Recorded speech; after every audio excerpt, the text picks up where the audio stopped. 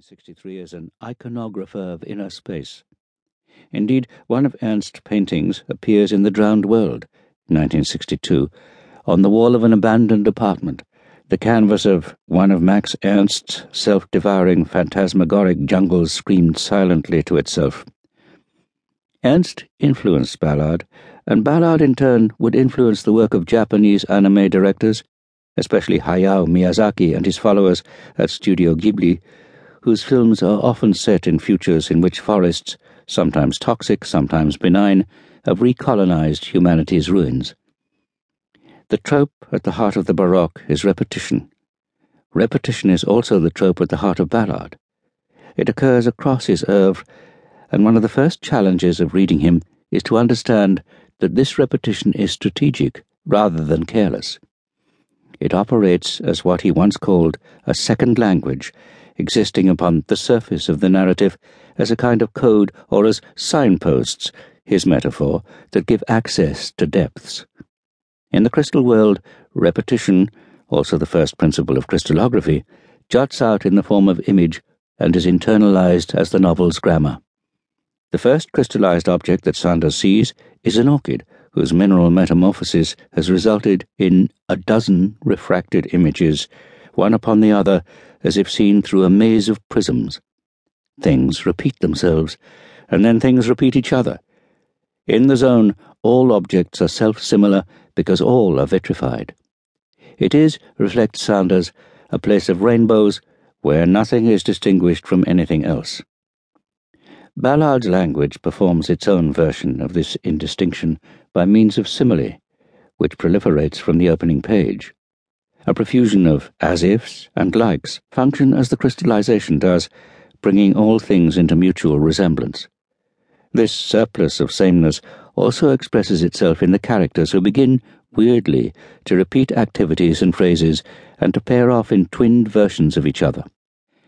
And at the novel's end, though I must not reveal too much, an act of perfect repetition on Sanders' part returns us to a much earlier point in the book, thus leaving the crystal world encased in its own maze of prisms. In a 1961 essay, Iris Murdoch separated 20th century novels into two types, the journalistic and the crystalline. The journalistic was sprawling, inclusive, and documentary, a degenerate descendant of the 19th century novel. The crystalline novel, by contrast, was a small, quasi-allegorical object that did not contain characters in the 19th century sense.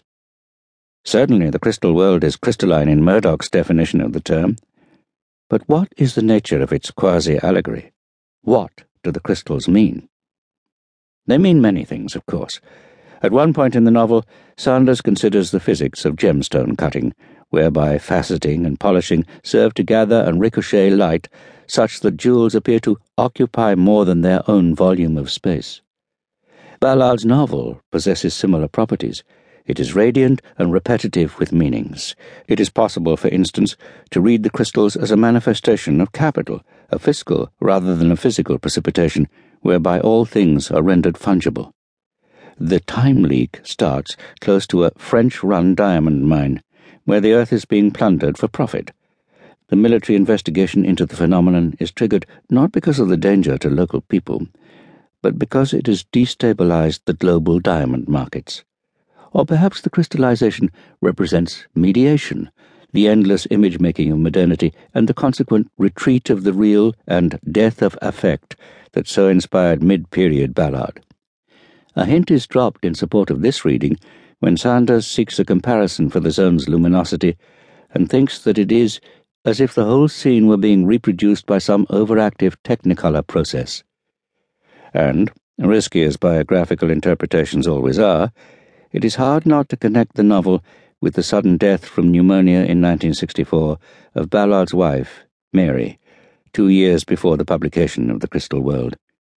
Thus, perhaps, the presence of Serena, who lies in the jungle, fatally stricken with tuberculosis, yet sustained by her progressive crystallization as two grieving men circle obsessively about her. Unmistakably, the novel also expresses Ballard's career-long fascination with the annihilation of time. Again and again he wrote in opposition to